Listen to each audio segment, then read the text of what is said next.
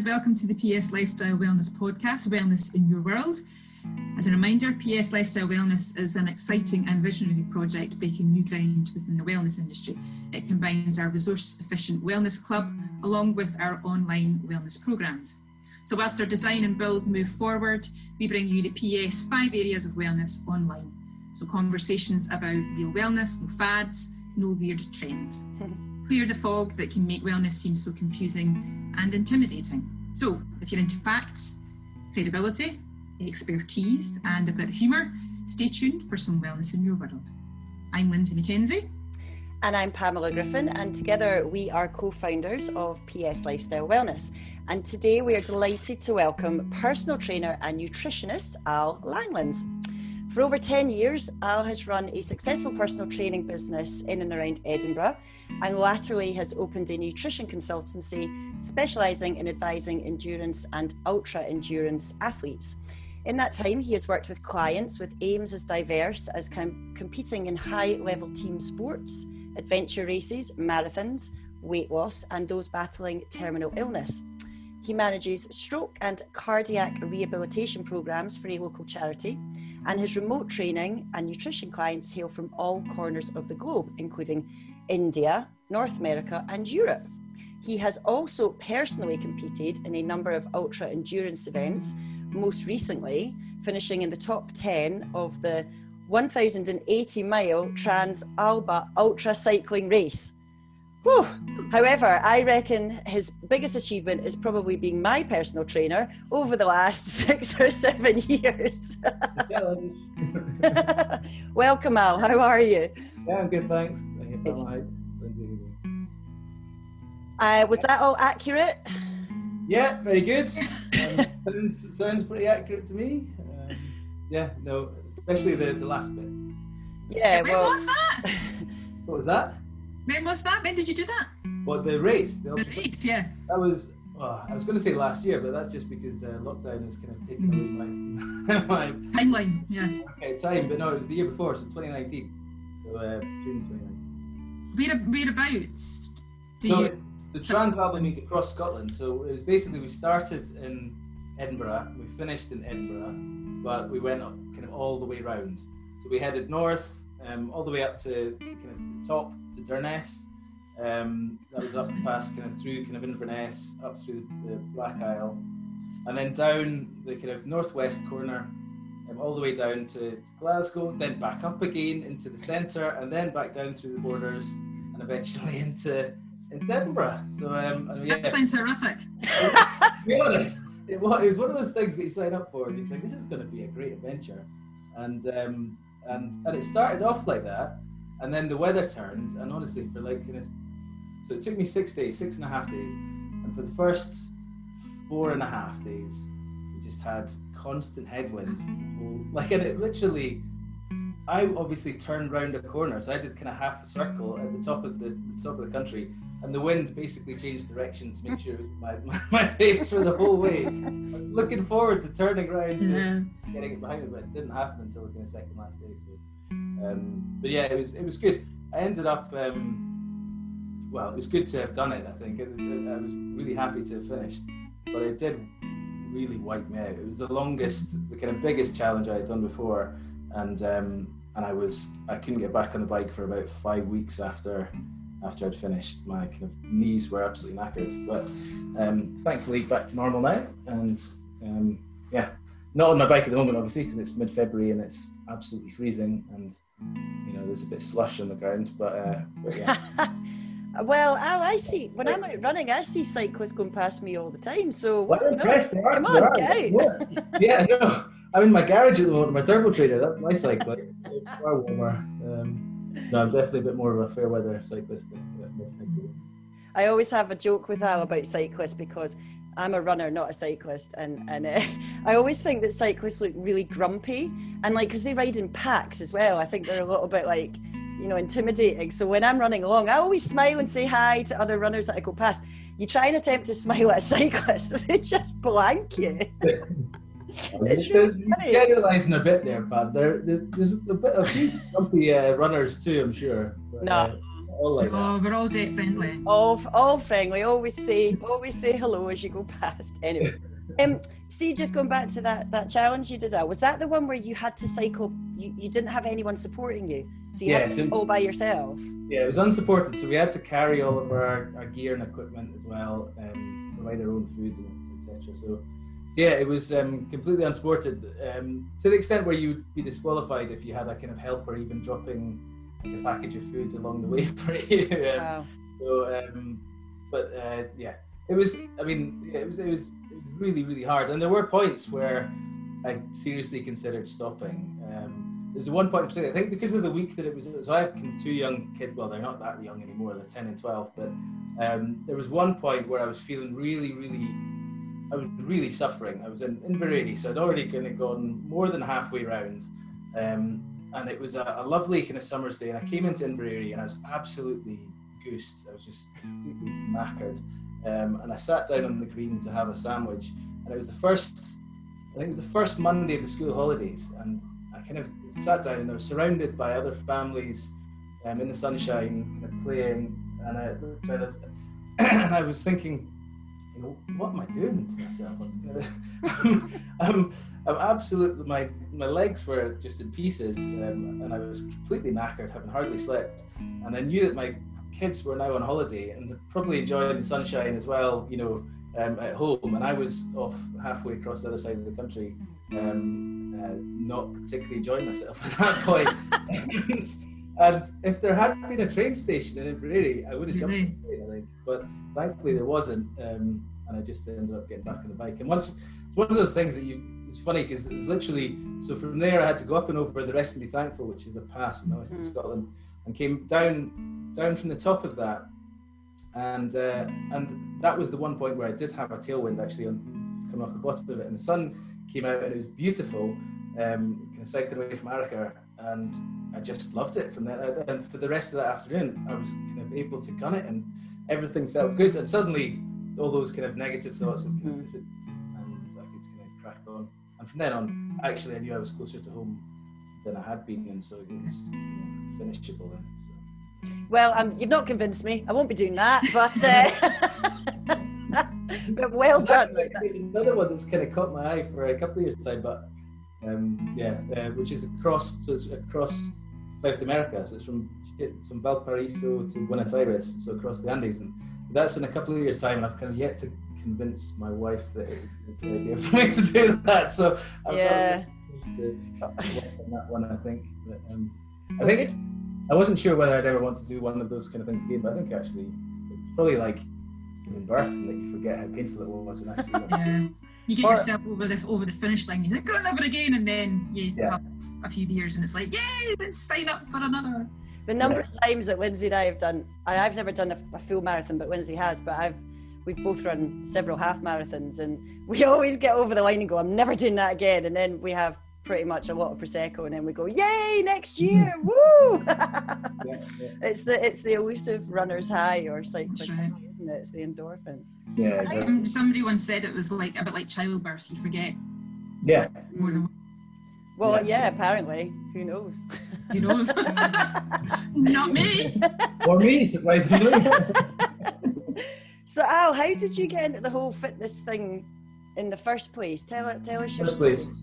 Well, to be honest, I've always been, I think from a child, I've always been pretty sporty, and that started off taking part in kind of team sports, etc., through school, and I actually didn't start in the industry. I started off, so after I left school, and I wanted to be a teacher. So I ended up going to university and doing education, and I started off as a primary school teacher, and decided, after a year or so, I realised it really wasn't for me. Although, having said that, when I was teaching, so I tended to be, because I was working in smaller schools, I tended to be the only male teacher in the school, and often, for one reason or another, I would end up being kind of given the PE brief, even though I wasn't necessarily a specific PE teacher. I really enjoyed that side of things, and so it kind of opened my eyes to the fact that actually that was a direction that I wanted, in terms of teaching exercise of some sort. So whether it was to children or to adults, it was something I wanted to do. So after I left teaching, I then started a business, talking about bikes there, doing cycling tours. I hadn't yet realised that actually I wanted to put that kind of the kind of education side into actually kind of training people. And at the time, actually, kind of personal training wasn't necessarily it didn't seem like a viable career path at the time. It was a bit it was seen very much as at that time as being still a little bit kind of elitist, if you like, or a little bit certainly not mainstream in any way. And so it was initially I went down the kind of tourism route, but then moved eventually into PT when I thought that actually there was a potential there for me to use the skills that I'd learned, I guess, with regards to teaching people in a kind of positive way. So kind of matching my kind of my love of exercise, etc., with my love of working with people and trying to kind of bring them on in whatever field that is. And exercise is really the one that I feel closest to. So eventually, so I qualified with the European Institute of Fitness down in Lilleshall, and started practicing from there. So it initially started in a pure gym, as many PTs trainers do. It's pretty, it's not a great environment. But anyway, it was one of those ones where you start somewhere. Made me realise that I really didn't want to work in that kind of environment, and branched out my own. And my wife's a physiotherapist, so we ended up beginning a business together, really kind of combining our skills. And it has proved to be quite handy. I mean, we do kind of we not that we switch clients, but we basically kind of share clients. So often I'll have clients where they perhaps develop an injury over time, and she can help with that, and equally she can refer some of her clients to me. But over the years, I guess. So getting back to the fact that at the time when I started, PT it was really seen as a bit of a kind of niche, just in terms of the general public as well. I think over the last 10 years, that's changed massively. There's been a real kind of, awakening of awareness, if you like, in terms of the importance of exercise in general for people's physical health, but also mental health, but also a bit of a kind of a realization by the general public that, and whether this is to do with the fact that people have less or feel more time poor, so they feel like they have less time. They want that exercise generally to be a bit more efficient in terms of getting to their end goals, to their aims. And I think there's a realization that actually having some real kind of one-to-one personal help with that can be massively beneficial, rather than having to go down the route of doing lots of research yourself, which can be incredibly time-consuming. Having someone else who's actually done a huge amount of really in-depth research, within that specific field, and can impart that and help you through the challenges that you're bound to come across, I think is really valuable. And it's something that is the reason I kind of moved into that field, I think. Well, there's so much out there, isn't there? It's like wellness industry all over, isn't it?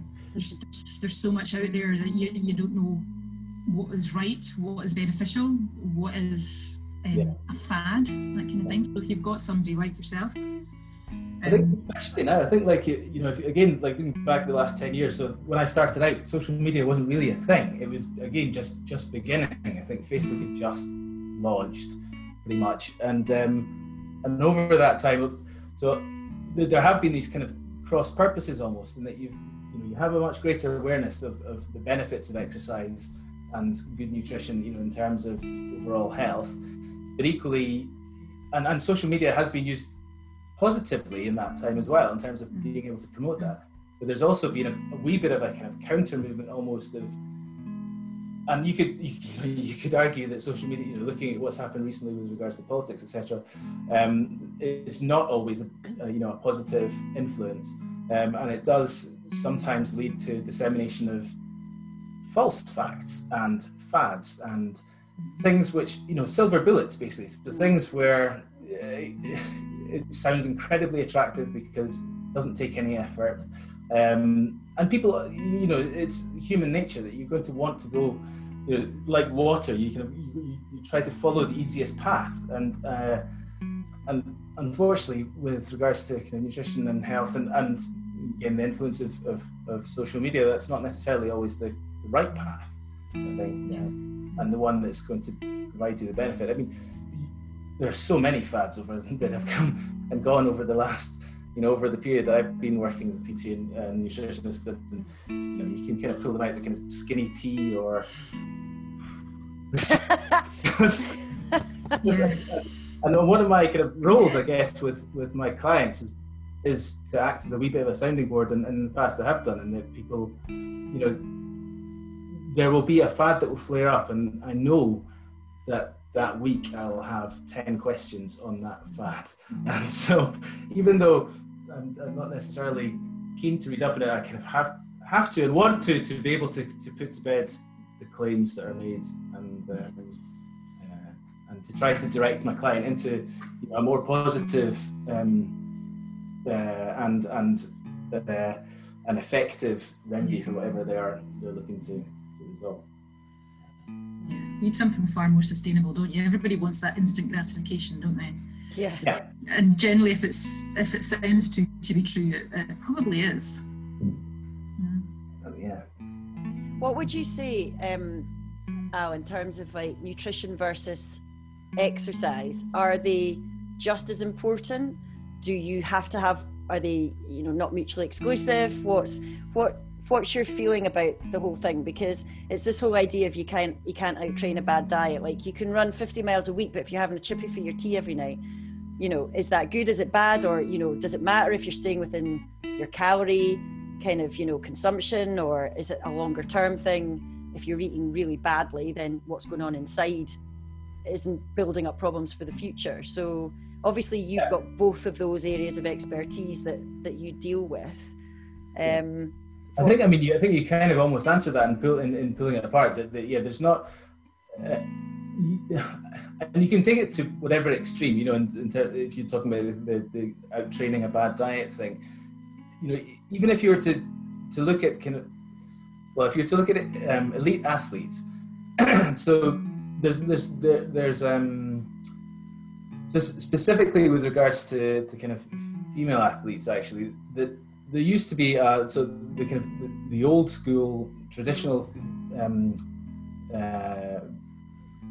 thought was that that the nutrition wasn't necessarily as important as training, and so if we were taking kind of long distance runners, so the process of training that they would undertake would be to pound the miles out, day after day after day. And actually, in terms of the internal health of those women, it was really, really damaging, especially with regards to kind of menstruation, etc. and reproductive health. Fertility. Yeah, exactly, fertility. And I think much more recently, there's a real realization that actually the diet has to. So the person's diet, so whether it's an elite athlete or your kind of everyday Joe, the diet has to run alongside that exercise program. So regardless of how kind of extreme or how serious that exercise program is, if you're looking for kind of overall health in terms of maintaining good health through a long period of your life, then really those do have to go hand in hand. You can exercise all you like, but there are things that will go on with regards to your kind of internal health as well as your mental health, which are affected by diet, to be honest. And it's especially things. I mean, if we're really kind of looking at things like alcohol consumption, which although everybody really knows is not particularly great, and when taken to extremes, it can affect massively internal health, even though it's not necessarily visible, because that person is skinny, and so it is something certainly to be taken quite seriously. I think, by everyone, to be honest. I mean, I think you mentioned at the start there that one of the things and one of the groups that I work with are people who have who've suffered from stroke and or cardiac events which have changed their lives, and you would be surprised at the range of kind of ages of people who attend some of our groups. There, unfortunately, and there are some really quite young people who are left with really life-altering, guess you call them injuries, which sometimes are to do with the lifestyle that they had prior to that event, unfortunately, and you really feel for them, because it's a I wouldn't wish that on anyone, to be honest. And although we give them as much help as we possibly can, so sometimes it is a very difficult thing to be able to manage for the rest of your life. And if we can prevent that, that's the ideal. If you can take away the risk of that happening. Obviously, we can't completely nullify the risk, but if you can reduce that risk, that's it. I sometimes feel that a lot of it is down to the fact that there is so much information out there that it is so conflicting. Like thinking back to our parents' generation, where it was almost the opposite. Like there was no information. Meat and two veg, brilliant. Walk everywhere, whatever. I mean, I'm sure that there were things that weren't great about that either.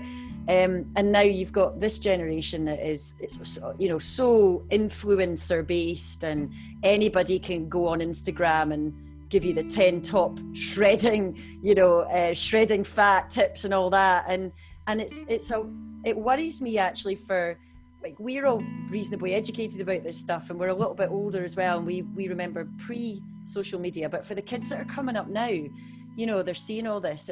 I think it's a concern, and I think we need to be really mindful of that with the generation that's coming up, what we're teaching and what we're putting out there, so that they understand exactly what good health and it's health, isn't it, rather than necessarily fitness or nutrition. It's an all-round kind of healthy way of living. But you see so much stuff on Instagram and things. I know, Lindsay, you get really annoyed with it, don't you? Have like rants occasionally about stuff that you see, and it's difficult, isn't it, to know what's right and what's wrong. But I think we had this conversation a little bit with Andrew last week as well, about generally the most effective things are the most simple things, and it goes back to what you were saying, Al, about there's no silver bullet. Like, actually, move more, eat less. I mean, maybe that is oversimplifying it, I don't know, but realistically, why are we overcomplicating all this stuff? And that's the whole kind of move more, eat less thing is tricky, because it isn't quite as simple as that, but at the same time, if you're breaking it right down, then yes, okay. It's just that our bodies are, there's so much else that goes into the perhaps why we don't move as much as we possibly would like to, and it's working with that, trying to kind of change those parts of the equation. I mean, the ultimate equation is that simple, but there's so much that goes into each of those different parts of the equation that you need to kind of tweak those in order to then be able to kind of positively affect the overall kind of simple equation. Whether it's to do with people's jobs, not having enough time. I mean, you look, kind of thinking about our parents' generations, people's jobs were, and even going further back, I don't think people's work has ever been quite as sedentary as it is just now. And especially now. Yeah, exactly. We're all basically we're all I know. It's not conducive to kind of burning calories or to activity. So you really need to be a bit more proactive. And obviously, kind of messaging from the government has been to go out and have your daily exercise, and people are doing that, but it's probably not enough. But at the same time, obviously, we're in a situation where we can't mix. Really. And so it's a really tricky time at the moment. But even kind of taking us away from that, from where we are right now, so last year pre-lockdown, even then, just modern lifestyle is so sedentary that you really need to kind of have a wee bit more awareness as to how you can fit in a bit more activity to your general life, beyond that. I mean, you're not, because of this whole instant kind of gratification, people wanting, changes almost immediately. Obviously, there are a lot of people who just don't put the work in. Is that what it comes down to? Is it about taking responsibility? Is it about accountability? Is it about saying, right, I'm going to do this, and this week? Or do you get any benefit from it being fairly sporadic? Or does it have to be quite, not so much regimented, but consistent? Yeah, I mean, obviously we're all different. We all respond to different stimuli, whether it's, some people really like to have a bit of a regimented program, and other people, you maybe look at other forms of motivation in order to try to get them to really engage with why they're employing me, to be honest, why they're looking for my advice. And so it's about kind of gauging what will have the best effect on that particular person, I guess. It doesn't necessarily have to be very regimented. I think a lot of people do come to personal trainers and nutritionists simply for accountability. They kind of know what they should be doing, but actually they need to have someone there who they know is going to come. There's a set time every week, or a couple of times every week, where they're going to have some time with that person, and that person's going to be checking up on what they've been doing that week. And it's as simple as that. And it doesn't necessarily need to be a massive amount of structure to the actual activity that they're doing. It's just that having that person be there, check up on them, will keep them to a more discipline's maybe the wrong word, but just a slightly more structured week. Because actually having a little bit of structure in terms of your nutrition and exercise can be very beneficial. It definitely is. I was just going to say, I used to quite like it when you tipped up at my house with all the stuff. I didn't have to go anywhere. I just had to get up, and there was no excuses. One of the things that's really funny about Al is, even if you're going, this is sore, he just kind of ignores you. He's not a shouty PT. He's one of those, yeah, it's sore, yeah, get on with it. But the thing is, if I didn't have you saying that, I'd probably stop. So for me, it was always the accountability and knowing that I would get through that hour. Yes, it would be reasonably sore, but I'd feel better afterwards, and that sort of gentle persuasion would keep me going. So yeah, I think a routine is it's quite, as humans, we quite like that, do we not? I think that's probably what we're all missing quite a lot at the moment as well. Is having that time sort of dedicated, and it's for me, it was always right. That's that 1 hour that nothing, that's definitely going to happen kind of thing. So we're missing that right now. I mean, I always try to encourage clients to try and find an activity that they really love doing, that they would do. Do not enjoy Bulgarian split squats with belts. I'm telling you that right now. This is the point, though, is that, I know that the thing that you really love doing, Pam, is going for a run, and so having your targets, whether it's the marathon, the half marathon, or whatever, but so having something that you really enjoy doing and that you would do, whether or not I was there or not, is the kind of be all and end all. And the strength exercises that I would do with clients generally are there to try to. So yes, they have a kind of double benefit. So one is, generally people are looking for kind of an aesthetic benefit, and strength exercises do help with that regard, both for women and for men.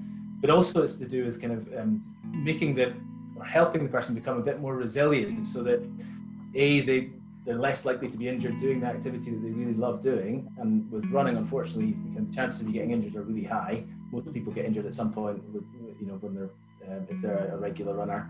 And B, that actually it'll help to improve your performance really much quicker than if you were just to go out running all the time. And again, that's similar for any kind of exercise. You look at kind of the number of clients that I have that are runners who just run, and I say to them, do you do strength? Do you do resistance? No. The best I was going to say the best half marathon times I've ever had have been the years when I was consistently working with Al and doing even once a week. It wasn't like I was training with you 3 times a week. It was generally once a week. And I really noticed a massive difference when I'm training for a race and I'm not seeing you and we're doing that. I try to do it by myself. I've started using various apps and things like on the telly, I think because I'm one of those sorts of people that needs that encouragement as I'm doing it. Otherwise, if I'm just doing a Bulgarian split squat off my sofa in my living room, I do one and I go, no, I can't do that. But if you've got somebody sort of encouraging you, but it's true. And I don't think I ever realised just how much you need that strength and resistance training It's bone density as well, isn't it? And it's just so that's the thing. I mean, you've got to see past you've got to see past the aesthetic of it, but you've also got to see past that I'm doing strength work because I'm wanting to run a half marathon. Well, great, but I've got clients of a certain age, over a certain age, and advising them to do strength work, because of encouraging load and bone density and it just making you stronger and, like you said, more resilient, and just making sure that your balance is strong, so that as you age you don't fall over and break your hip. Yes, it is that simple. And I'm kind of like going off on a tangent here, but it's that societal norm where we think we get to a certain age, it's like your back starts to hurt, your hips start to hurt. Oh well, I'm 60. That's just the way that it goes, and that infuriates me. And the majority of my clients of a certain age, I will tell them, that's my advice. Yes, stretch, because that's my thing as a massage therapist. But your mobility and your flexibility isn't going to be increased just simply by stretching. You need to get out there, and you need to be doing some level of resistance. Body weight stuff is perfect. You don't need to go out and buy the equipment. Yeah. Use your own body, and it's thinking about the longer term benefits of it. It's not just about having a six pack and hefty guns. It's about actually, as you age, how we're going to age better and healthier.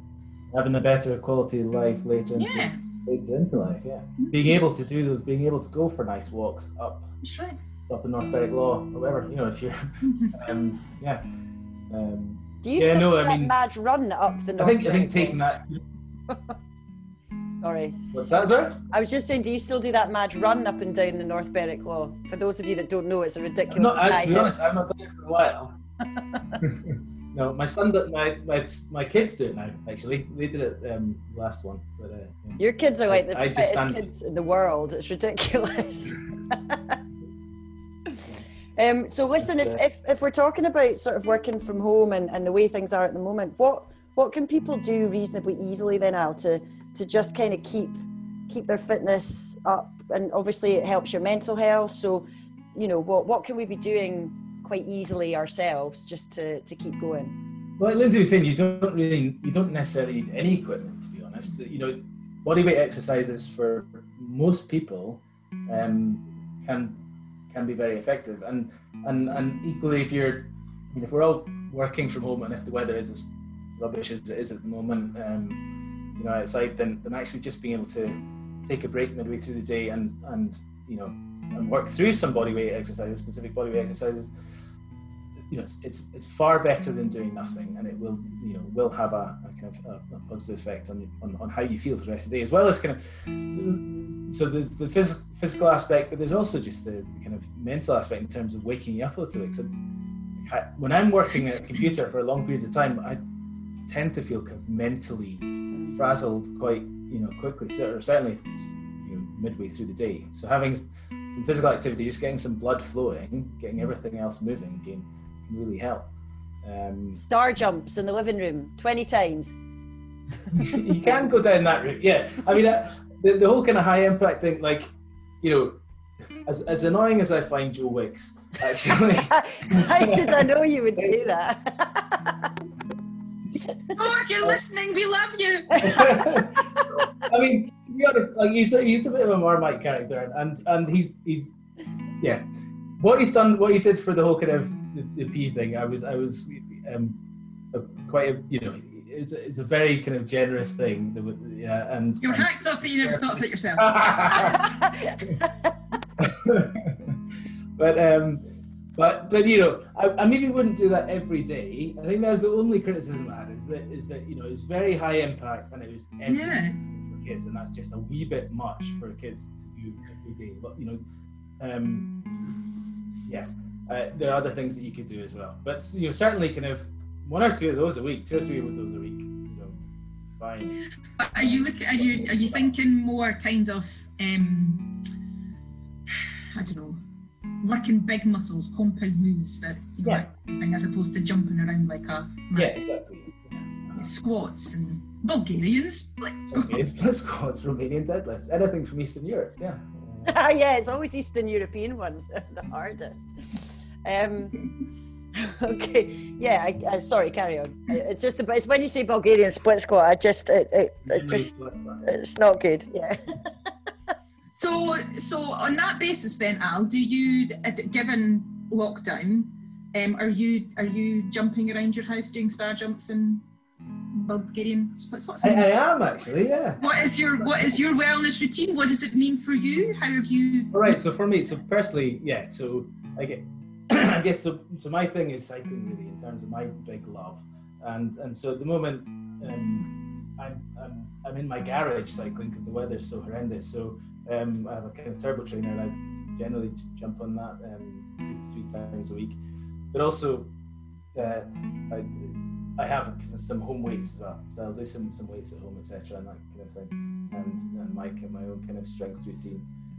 What does wellness mean for you in terms? So if you're looking at kind of now, I guess it's to feel happy and well in myself. So the mental side of it is a massive part for me. I think I really suffer, I guess, if I'm not being active. I find that really difficult, and I think exercise for me it was funny actually. The dinner table yesterday.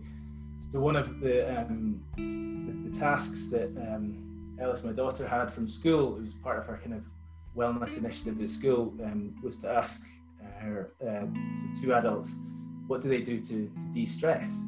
And so Gem and I are both, my wife and I are both very sporty, and surprise, that was our kind of our answer. So exercise is a really big part of our kind of ways of dealing with stress, and if we have particular stressful times, so whether it's through work or other things in life, then actually for Gemma, she'll go out and run, and that's her way of kind of dealing with that. And for me, it's often kind of generally, so in the summertime especially, hopping on the bike for a couple of hours and going out into the hills on my own sometimes, and so there's no one else around. It's just you have a lot of kind of I find it really useful in terms of thinking time, but there's also the element of kind of really pushing yourself that I find really helps with my mood, to the extent where my children find it disgusting alone, because as I say, I'm in the garage on my bike and we don't know if I've not set up a fan in there because it's winter, and but the puddle of sweat is not a very pleasant thing for the kids to come.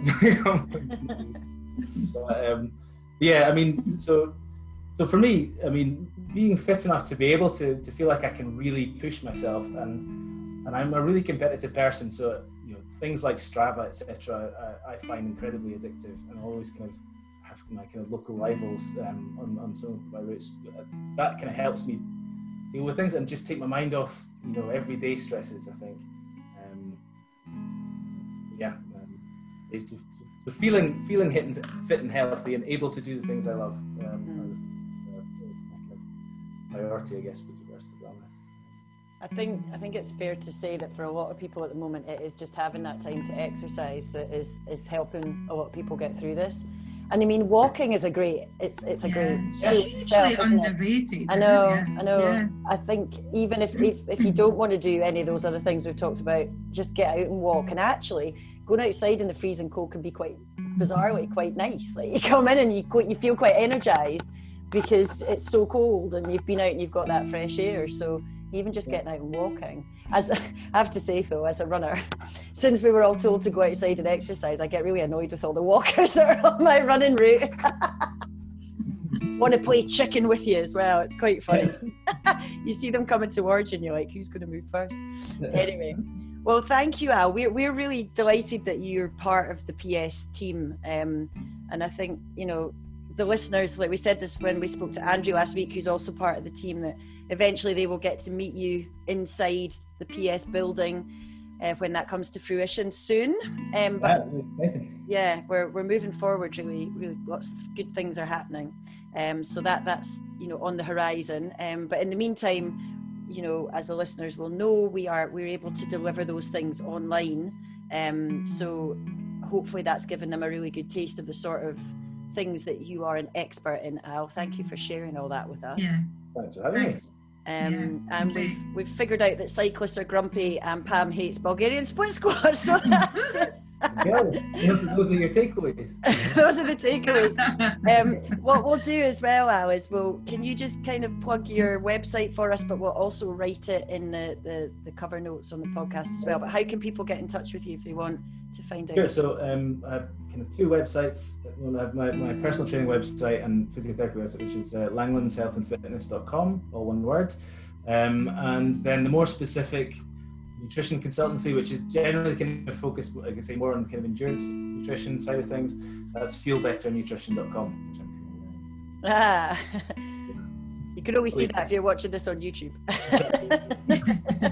It's true, yeah. Don't worry, we'll put all the information on the podcast. Thanks, Al. We really appreciate your time because we know you're very busy. Yeah. And always we like to hear from you, so please like and share and comment, and contact us for more information on creating bespoke online wellness programs for your employees to ensure that they remain motivated and engaged in your business. So find us at pswellnessedinburgh.com, and thank you for listening, and join us next time for some more wellness in your world. Thanks, Anne. Bye. Bye.